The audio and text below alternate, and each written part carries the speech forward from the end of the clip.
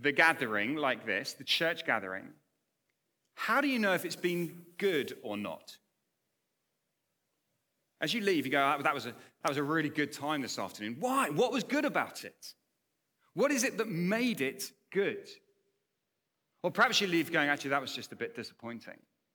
Why? What was it you were expecting to happen that didn't happen? You see my point? And so our focus is not simply going to be on encountering God in our personal lives. It's going to be encountering our God in our corporate life together. And primarily, we're going to talk about what we do when we gather. And of course, there's different answers, aren't there?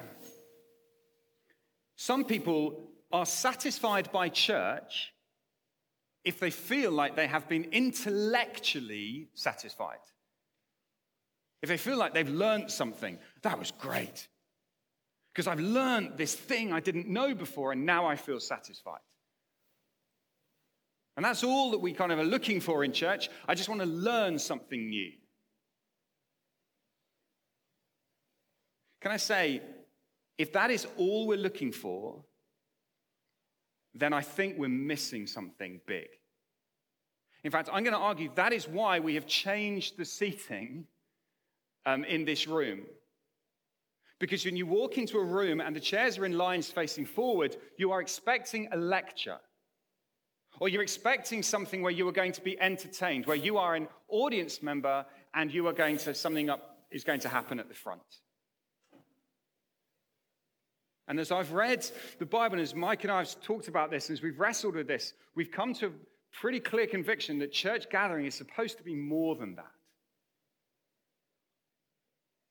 But I guess other people say, no, actually, it's not so much about learning something. I just want to feel something. If I can leave church having experienced something, if I kind of was moved, or if I got excited, or if something happened. It's an intangible thing. We're not sure what it is, but what we're looking for is an experience.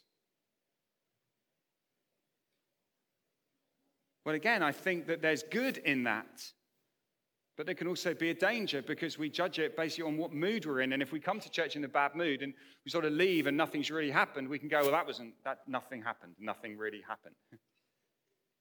What if it did? But your mood isn't the right way, your experience isn't the right way to gauge exactly what's happened. That's what we're trying to deal with. We're trying to look into the Bible to see what is it that God says we should be expecting. And so we're going to pray, and then we're going to read a small section of the Bible. And we're just going to stay in this one bit. I need to dot around a bit to explain it, but we're going to stay in this one bit of the Bible, one paragraph, to say what is it that we're about. So let's pray, and then we're going to turn to Hebrews chapter 12. Hebrews chapter 12. But let's pray first, and then we'll turn there. Father, please, this afternoon, whatever else is true this afternoon, we pray that we might not treat this as a mere lecture to stimulate our intellect, nor is something simply to make us feel nice, but that we would be hungry for you, that we'd be expectant of you, that we would pursue you. Father, teach us what that means. Teach us how to do that. And we ask it in Jesus' name. Amen. So Hebrews chapter 12, I'm going to read verses 18 to 24, but we're going to focus on verses 22 to 24. Hebrews chapter 12, verse 18.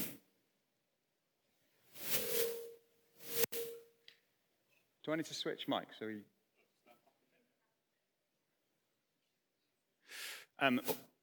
Right, Hebrews chapter 12, verse 18. You have not come to a mountain that can be touched and that is burning with fire, to darkness, gloom, and storm, to a trumpet blast, or to such a voice speaking words that those who heard it begged that no further word be spoken to them, because they could not bear what was commanded. If even an animal touches the mountain, it must be stoned to death. The sight was so terrifying that Moses said, I am trembling with fear. But you have come to Mount Zion, to the city of the living God, the heavenly Jerusalem. You have come to thousands upon thousands of angels in joyful assembly, To the church of the firstborn whose names are written in heaven, you have come to God, the judge of all, to the spirits of the righteous made perfect, to Jesus, the mediator of a new covenant, and to the sprinkled blood that speaks a better word than the blood of Abel. All right, we're just going to take that paragraph and say, okay, how does that paragraph change our expectation of what church is all about? You see, when that paragraph was written, it was written to a church that was struggling. It was written to a church that was in trouble. It was a church that had started to follow Jesus, probably from quite a Jewish background. So they were very into Jewish ways of life and the traditions and the forms of worship. And then they'd seen that Jesus is the Messiah that they were waiting for, and they turned to him. But since turning to him, it had all got a bit hard and disappointing. You see, the problem is that they discovered that following Jesus, it was hard because there was nothing so much to see. When they were in their temple and they could worship, there was plenty of things physically that they could see and they could experience, they could touch. But actually, the physical has been replaced by the spiritual. And this was a church that was struggling in the now. It was suffering. There was opposition to it. And that opposition was causing them to doubt the sense of their turning to Jesus. It all felt very unfamiliar. And so they're tempted to turn back. Tempted to turn back to what they had before. They say, actually, it was easier before. Let's just go back. And you know what? I think we find ourselves often in a similar position. We may not have come from a Jewish background, but I still think that we can be in danger of prioritizing the physical at the expense of the spiritual. Do you get that? So we prefer what is physical to what is spiritual. It feels more real. We prioritize the temporary at the expense of the eternal. We prioritize the familiar at the expense of the unfamiliar, and the easy at the expense of the challenging. Or put that more simply, we like what we see, we like what we have now, we like what we know, and we like what is comfortable. Those are the sorts of things that we love. And all of that makes Jesus hard to follow. This church is feeling the squeeze, and they're beginning to turn back to what they see, what they have, what they know, what they like. And this book is written to say, don't turn away from Jesus. You have so much in Jesus. He is so magnificent. He is so much more than you'd ever dreamed. And I haven't got time to summarize the whole of the first 11 chapters. You'll be glad to know. But we do need to let God's word shape our expectations of what God is doing. And so we're going to have a look at this one chapter, this one paragraph from verse 22.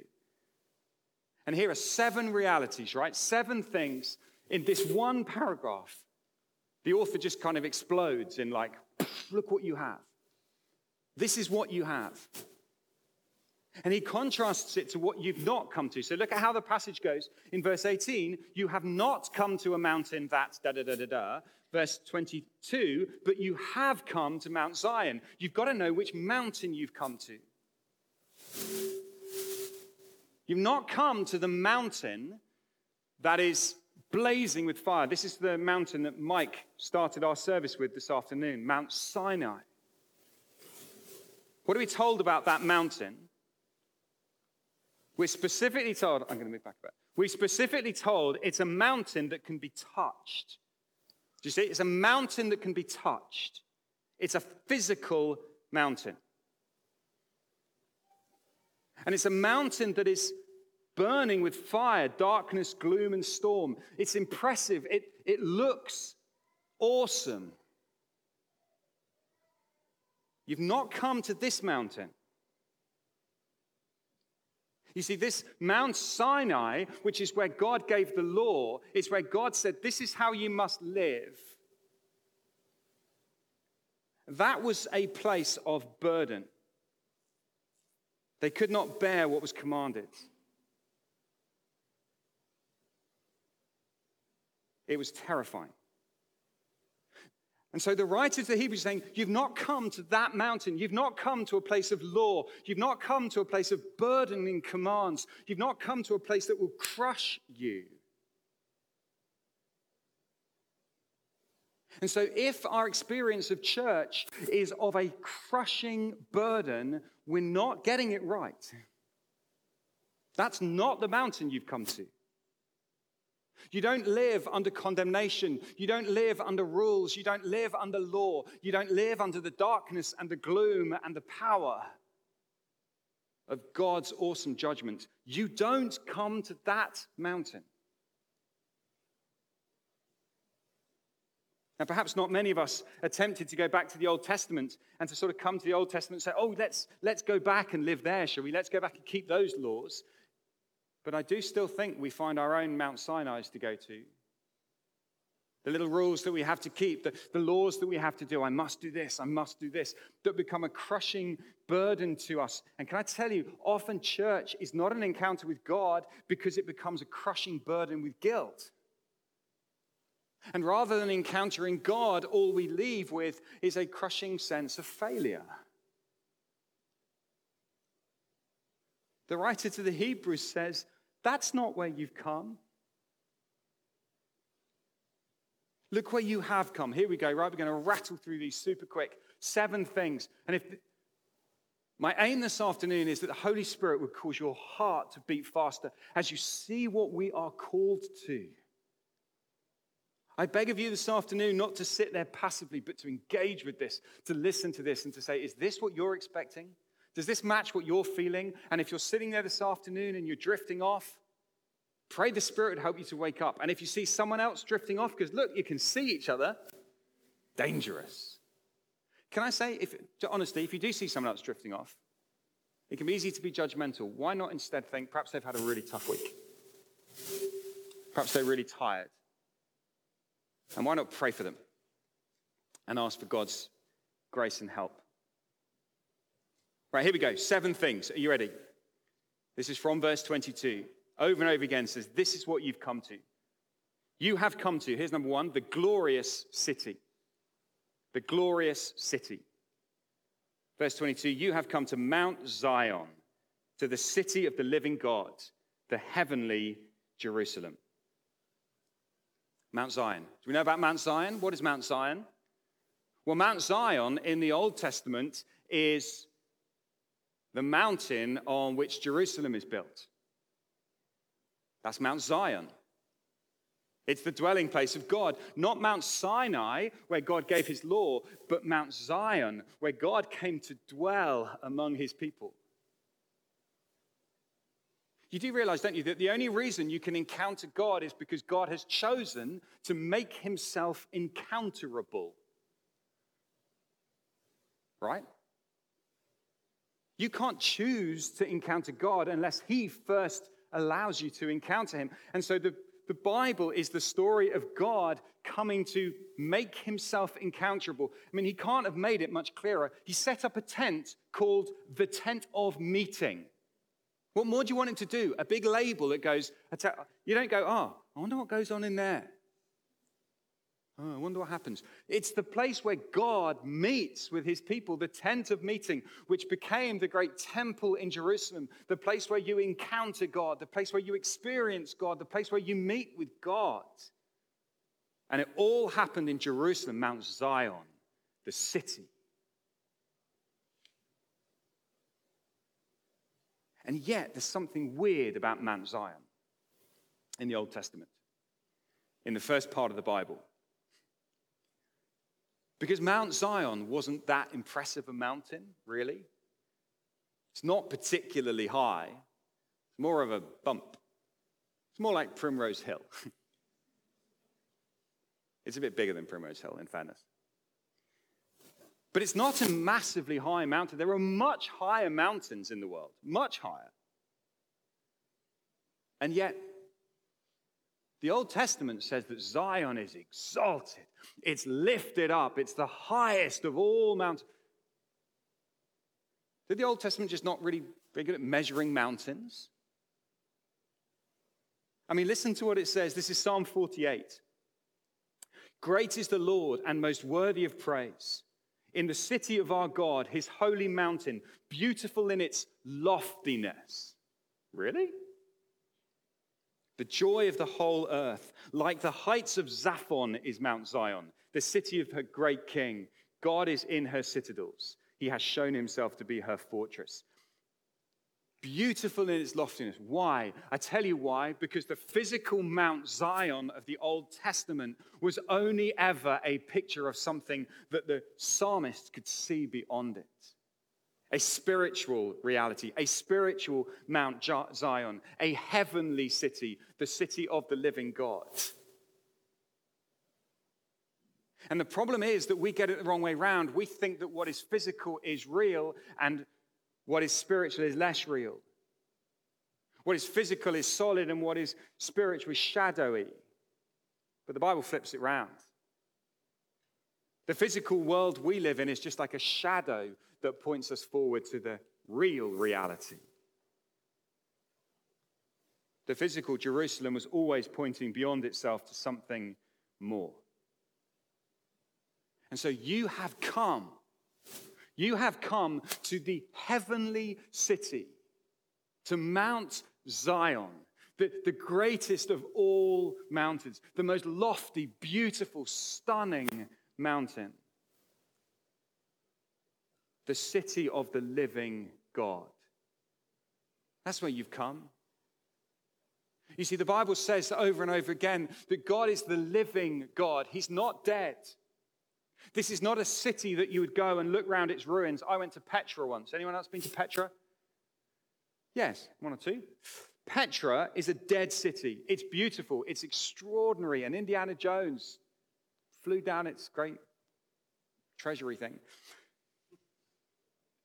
But it's a dead city. You have to pay a load of money to get in. No one lives there, and everyone has to leave at the end. You can imagine what it was like once, but it's dead. But the city that we've come to is the heavenly city, the city of the living God, a city that's bursting with life, a city that is secure, a city that's in heaven. Look, right now, you have come to this city. We tend to think of heaven as something you get in the future, right? One day in the future, we'll all go to heaven when we die. But the writer to Hebrews says, no, it's now. You've come to that city. That is your home. That is where you belong. That's your security. The trouble is we can't see it now. And so we feel weak and small. So if we forget this glorious city, this glorious reality, then church will become dull, right? If you find church dull and boring, it's because you have lost sight of the great, heavenly, glorious Mount Zion. And on the day when you see it with your own eyes, you'll go, oh, wow, that's what this was all about. That's what we were doing.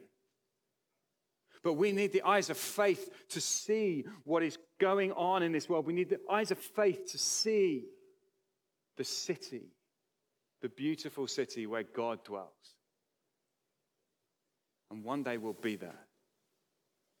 But right now, we've come to that city. Let me carry on. I hope you'll see how this all works. Look at the second thing. We've come to joyful angels. You've come to thousands upon thousands of angels in joyful assembly. What a phrase. Angels are joyful. Do you believe in angels? I know we're supposed to. I know you're sort of going, well, probably, I don't know, Mary and Joseph and all that stuff. Do you believe that there are thousands upon thousands of angels right now? Sometimes we find it hard to believe, right? Sometimes we sit here and it feels so distant and we think, angels, really? But if you lose sight of the reality of heaven and the joyful assembly of angels, then church is going to become flat and miserable. and joyless. The angels of heaven are singing right now. Right now. Thousands upon thousands. Can you imagine hearing that noise? Can you imagine one snippet of the angelic song? It's singing now. And when we stand to sing, and when we open our mouths to sing, we are joining our voices with thousands upon thousands of angels who are singing. And if we forget it, then we will become joyless. And perhaps sometimes we look around and we listen to our singing, and although our musicians are great, perhaps we think to ourselves, this singing, I don't know if this singing is really all that. I'd love if we could sing it more. Sometimes we just don't feel like singing, and sometimes we stand like, we don't really sing particularly out excitedly. I sometimes wonder if we could go and see the angels. I wonder if they ever stop and go, what are they doing? What is that miserable singing? Do they not know? If only they could see what we see. To think that they would stand and... Can you imagine an angel doing that in the presence of God? But you've come to the joyful assembly of angels. Now, don't get me wrong, okay? I'm not saying that we need to whip up some fake emotion. But I wonder if we need to borrow a bit of heaven's joy. Because there are days when I don't feel joyful, right? And there are days when you don't feel joyful. You don't want to sing. I get that. I have days I don't want to sing. But on those days, you have to remember that the angels are still singing. The angels are still worshiping God. They're still singing in praise of his name. And therefore, you sing and you say, angels, I'm going to borrow some of your joy. Give me some of your joy. You've come to the joyful angels. Thirdly, you've come to the one true church. So this is verse 23. You've come to the church of the firstborn whose names are written in heaven. You've come to the church of the firstborn. That isn't one little sect in, America. Which church here? Oh, we're the church of the firstborn. Oh, great. Well, I think we should change our name. I mean, look, it tells us what we're supposed to be called, the church of the firstborn. Actually, what it's saying is that there is one church, the church of the firstborn. And yes, we are one expression of that. The Globe Church is like a little expression, but don't ever think that we're the church. We're a tiny fragment of the great church of the firstborn. Why called church of the firstborn? Well, Jesus is the great firstborn, right?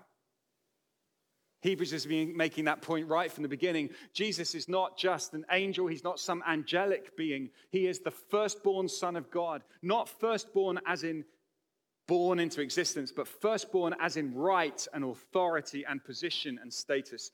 Because the firstborn has all the rights of the family. And so here is the firstborn, Jesus, the one who has equal authority with his Father. It's how the book of Hebrews starts. In these last days, God has spoken to us by his Son, whom he's appointed heir of all things, and through whom he made the universe. He is the exact radiance of the likeness of God. You've come to the church of the firstborn. This is cool because I think this name, the church of the firstborn, extends further than just Jesus. I think it's the same name that everybody in the church then gets. You all become firstborns.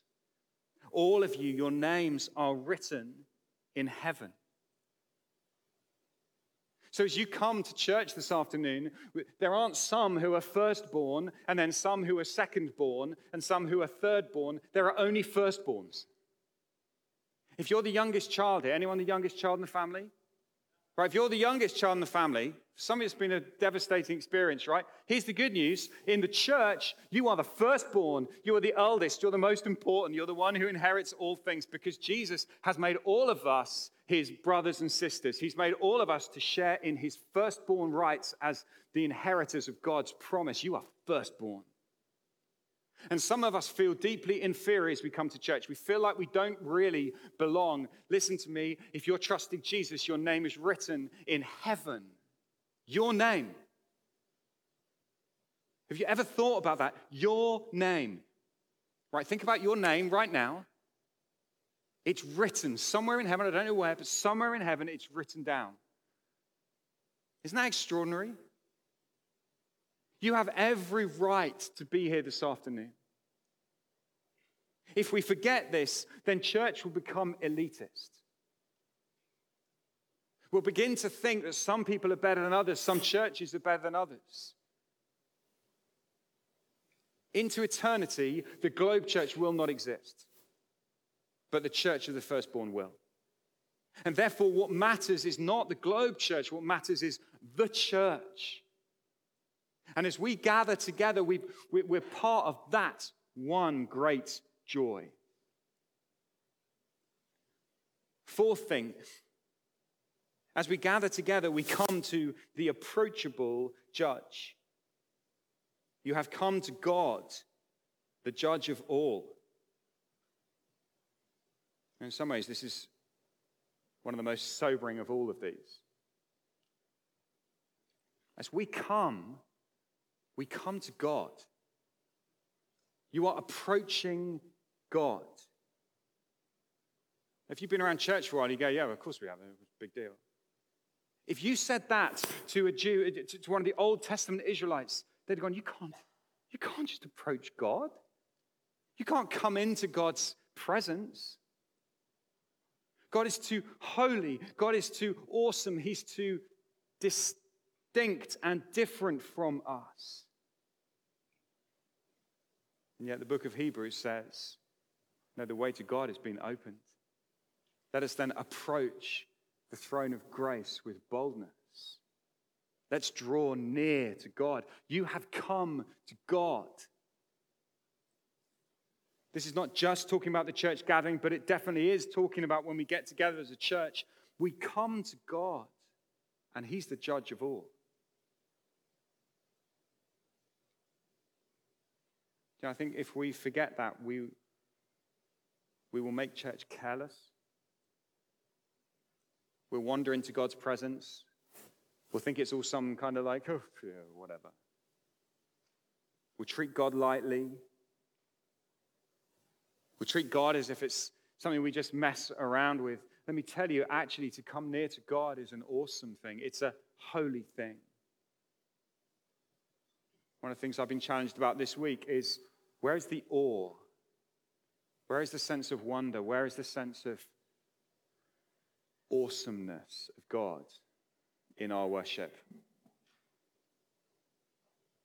If you look down at verse 28 and 29, it says, therefore, since we're receiving a kingdom that cannot be shaken, let us be thankful and so worship God acceptably with reverence and awe, for our God is a consuming fire. See, the reality is you can't just wander into God's presence as if it's no big deal. We're going to take communion in a moment. You can't just take communion as if it doesn't really matter, as if it's well, whatever. We come to God.